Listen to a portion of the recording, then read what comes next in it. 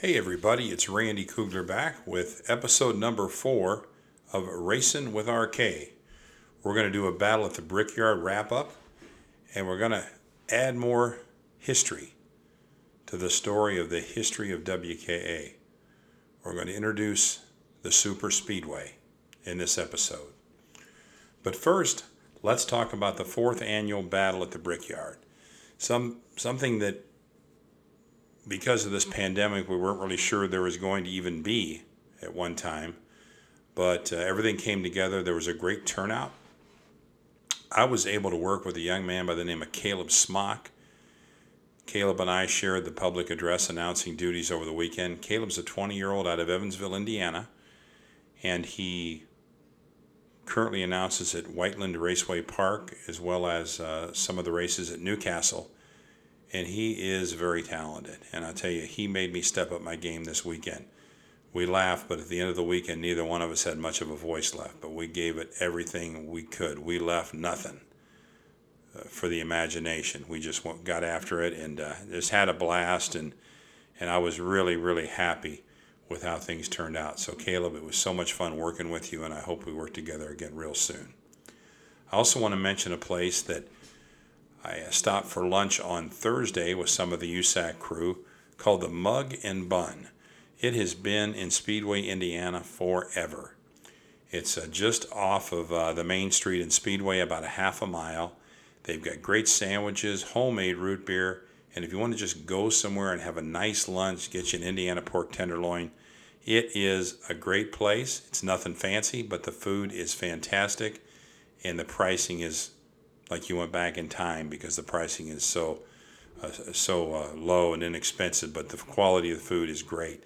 The Mug and Bun in Speedway, Indiana. I want to thank Mike Burrell and Rick Folks and Jason Burgess and all of the USAC team for allowing me to be part of the USAC team for these events. It was a long weekend. It was, at times it was a tough weekend. We had a couple spills and got some people injured. Hopefully they're all on the road to recovery, but some unbelievable racing. And we'll just go through some of the results real quick. In the 206 medium and 206 heavy class, Elmer Edmondson was a double winner, brought home 2 bricks over the weekend, and both times he eked out victories over Eric Fagan. So Eric was right there with him every step of the way. In Miami Masters, and also in 175 Masters, John Crow was the winner. He had a narrow victory over Ryan Sporowski in Miami Masters, but in 175cc Masters, he dominated.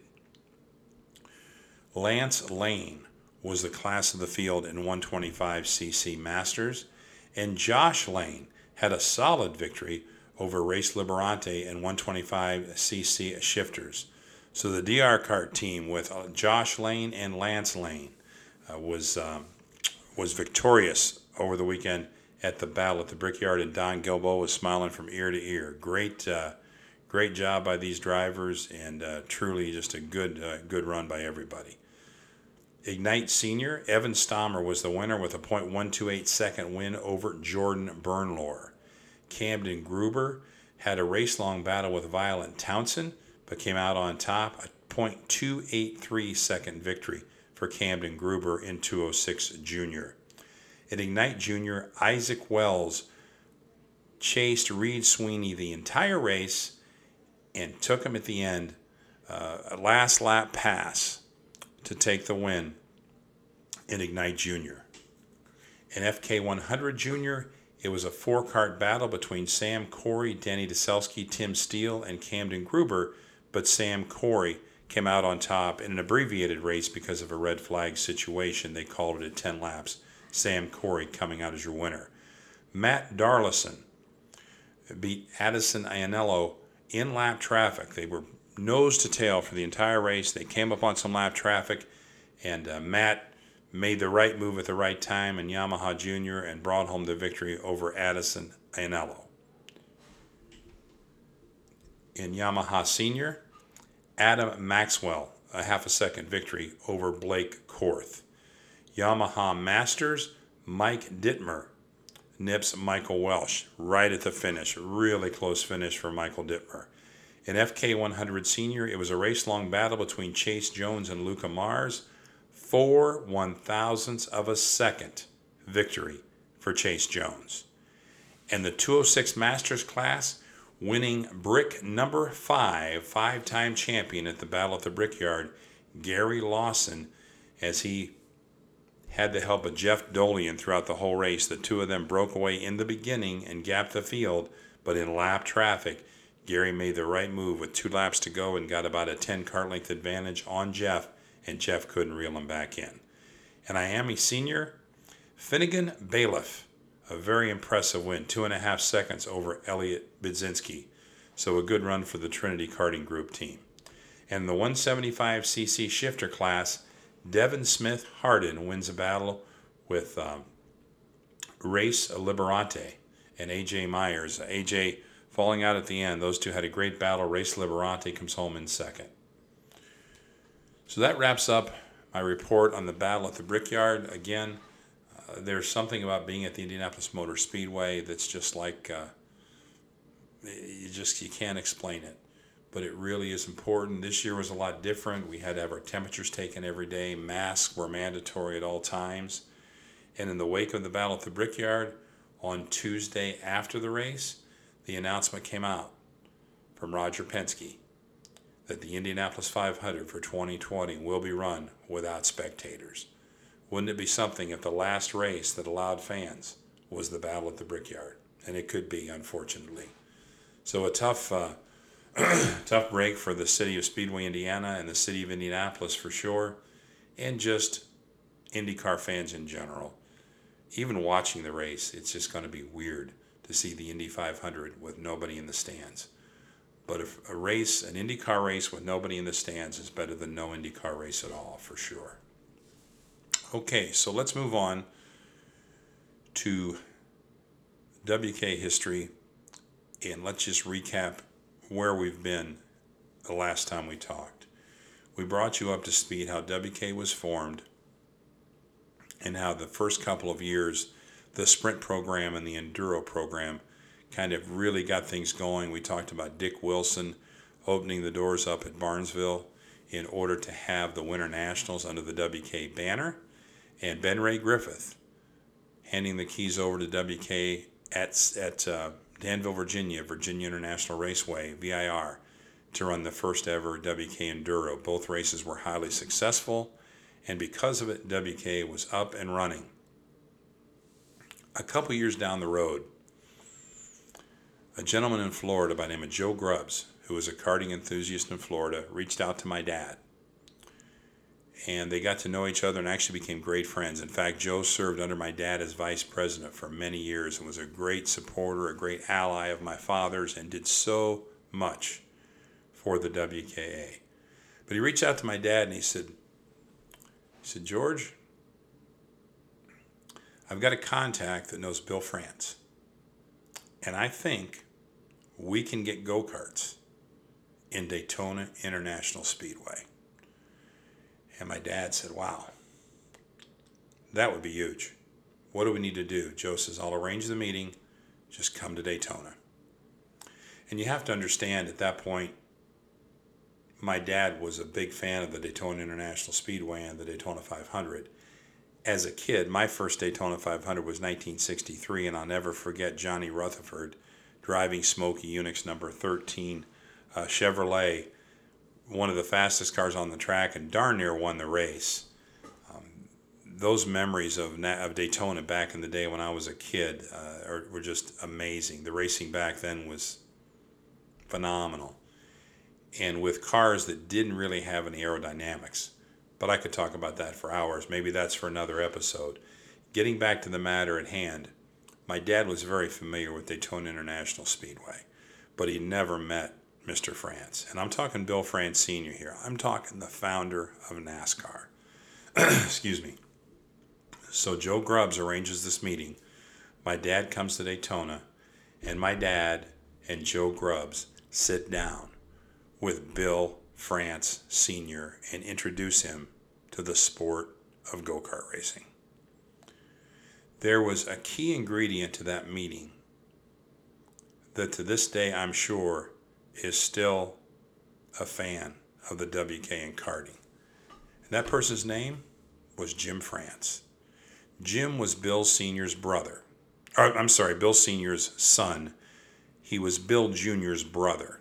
Jim France was kind of like the silent partner in NASCAR. He was the one behind the scenes that was so critical in the early years of helping NASCAR grow, especially as time went on and Bill Sr. got older and less involved. He was a huge help to Bill France Jr. Jim France knew about karting. In fact, truth be known, he'd raced a few karts in his day under a different name because he didn't want to draw attention to who he was. He was a very humble guy and still is, but was very smart and very influential when it came to what Bill Sr. wanted to do about this decision of bringing these little go-karts to this giant speedway. Well, the meeting was a success. And Bill France Jr. said, Bill France Sr. said, we're bringing go-karts to Daytona. And I believe it was 1974. The first enduro race at Daytona International Speedway was held. Huge turnout. Jim France was hands-on, making sure that things went the way they should, making sure that everybody was left with a good impression so that it would not be the only time the karts would come to Daytona. And obviously, there was a good impression because to this day, karts are coming to Daytona. And in future podcasts, we'll talk about how that evolved into a sprint track, into dirt racing, and just basically what kicks off all the excitement of February. In December, we have Daytona Kart Week. We meaning the WKA. We started it in 74, 75, don't hold me to that, but in 74, 75 it started, and it grew. And not long after that, in the old Memorial Stadium, right behind where Halifax Hospital sits now, about a mile from the Speedway, there were dirt races and a ton of go-karts. So getting back to that meeting, everything went well. We have our first race at Daytona. It's a success, and we know we've started something great. But there's more.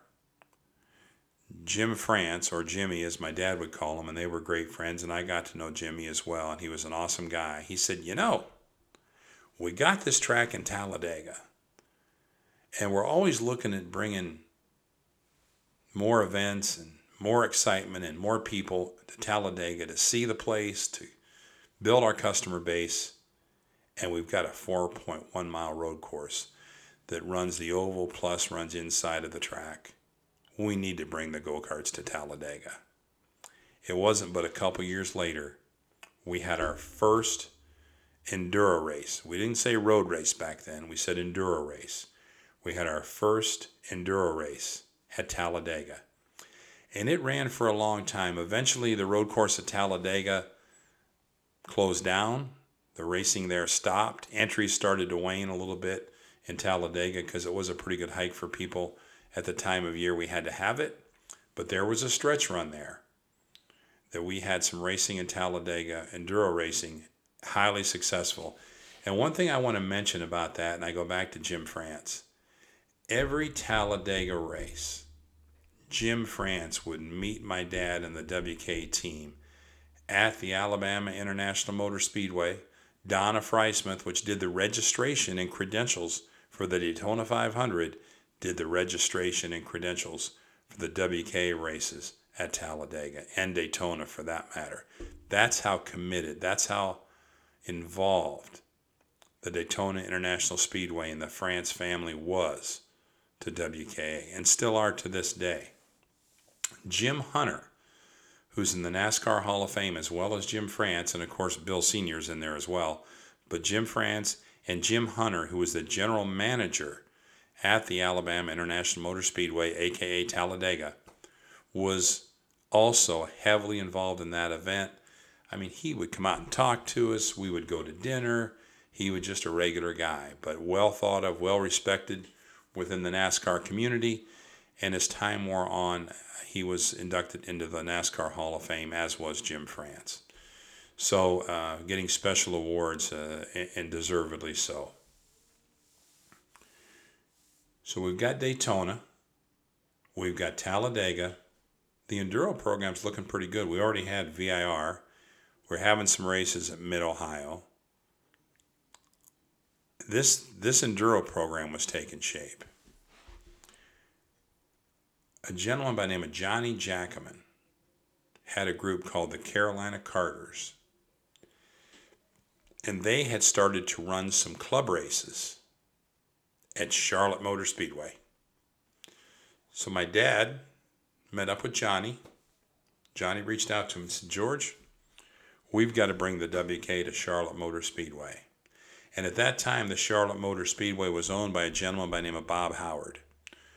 Shortly after that, the ownership was moved over to Bruton Smith, who owns it to this day with the Speedway Motorsports company.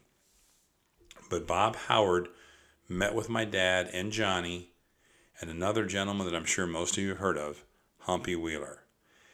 And just like Jim France was critical in sealing the deal, so to speak, in that meeting in Daytona, Humpy Wheeler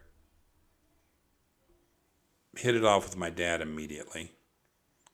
Liked the idea of karting, liked the idea of bringing in that young customer base to the Charlotte Motor Speedway, building the brand so there'd be fans of the Speedway forever. And that's a great concept, and it worked. So Humpy said, man, let's do this. So the club race with Carolina Carters grew into a WKA Nationals.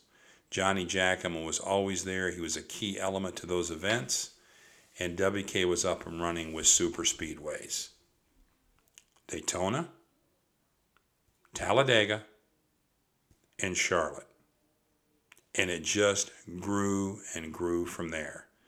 And as you know, in an earlier podcast, we talked about the sprint track, which is beautiful, is now up and running again in Charlotte at the Speedway. Those relationships have been critical in the birth, the growth, and the survival of the World Karting Association. I'm going to tell you a story that occurred at Charlotte Motor Speedway one year. I was helping officiate the race. The race director was Ben Ray Griffith. And if you've never met Ben Ray Griffith, I feel sorry for you because he's a gentleman. He's extremely knowledgeable about karting and life. And he's just an all-around good guy. He understood the karting business, and he understood how to grow the WKA through the Enduro program, and was very successful in helping my dad and everybody in WK get that program going and growing. So I'm assisting Ben Ray in this event. Well, Sunday morning, we've got about 7 or 8 races, something like that. And back then, there wasn't too many combined classes. If Reed Heavy went out, it was Reed Heavy. If back then, probably some Yamaha classes, Yamaha went out, it was Yamaha. If it was a twin engine, if it was a junior, whatever it was, there was enough entries in each class that they pretty much ran on their own. A storm comes in, and I'm talking about a serious storm.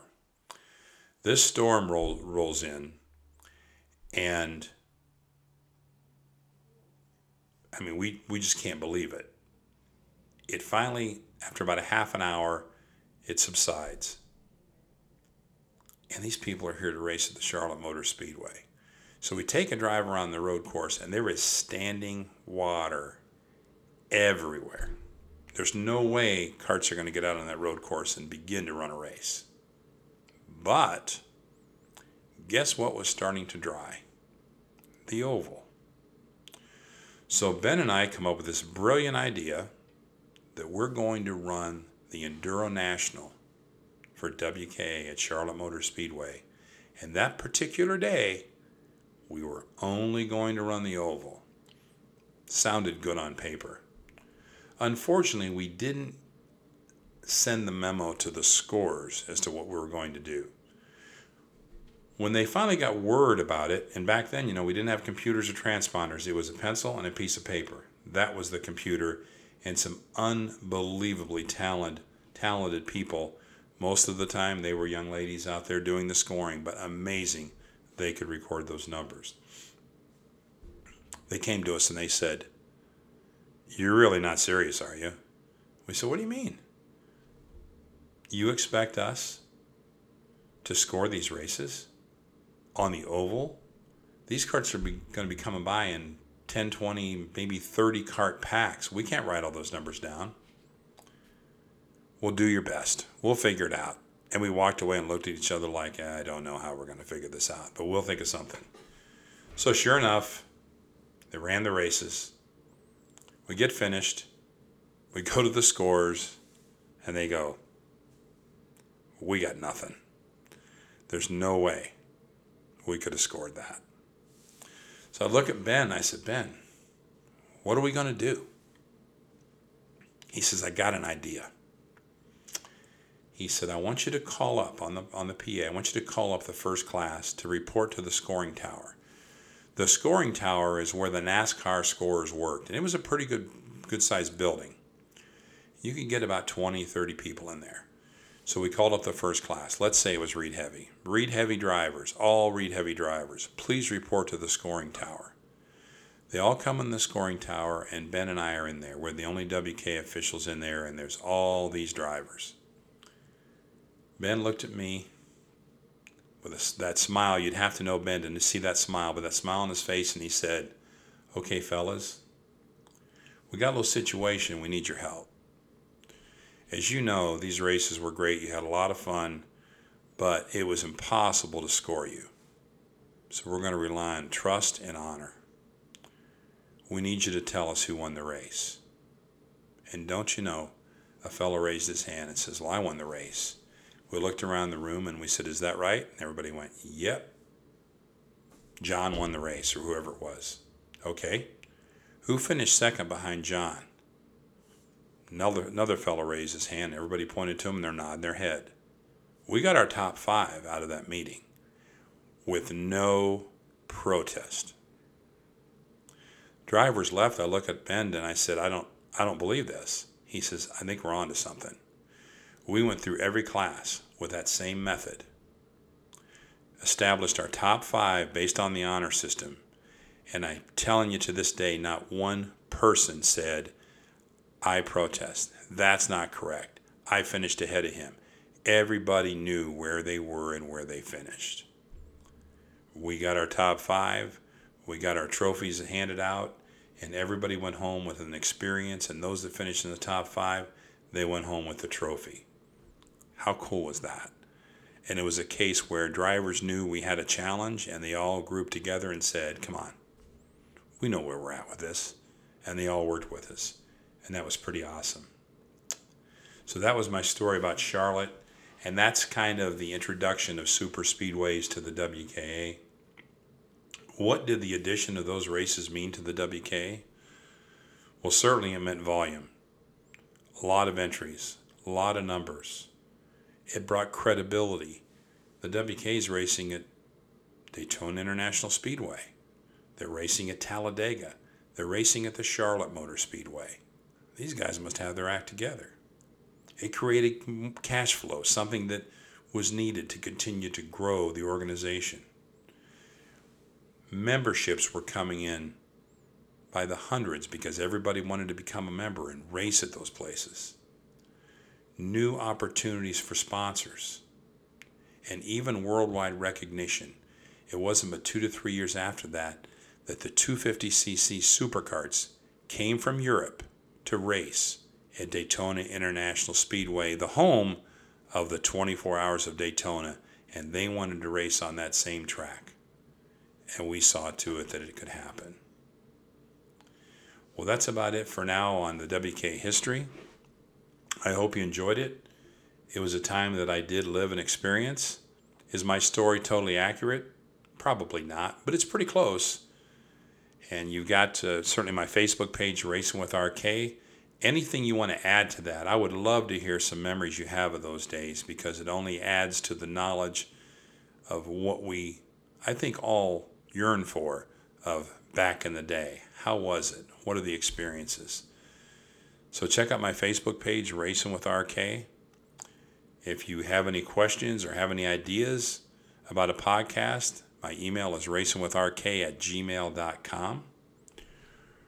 Race safe and race fast. Not too far down the road on a podcast, we're going to introduce four-cycle racing, and we're going to be talking about people like Dan Klutz and Gil Horseman. And we're going to be bringing back into the picture Dick Wilson and how critical it was that Dick Wilson play a part in that four-cycle program. Say a prayer for the first responders, the firefighters, the policemen, the medical workers. They're out in this every day, and they need your thoughts and prayers. They're doing their best.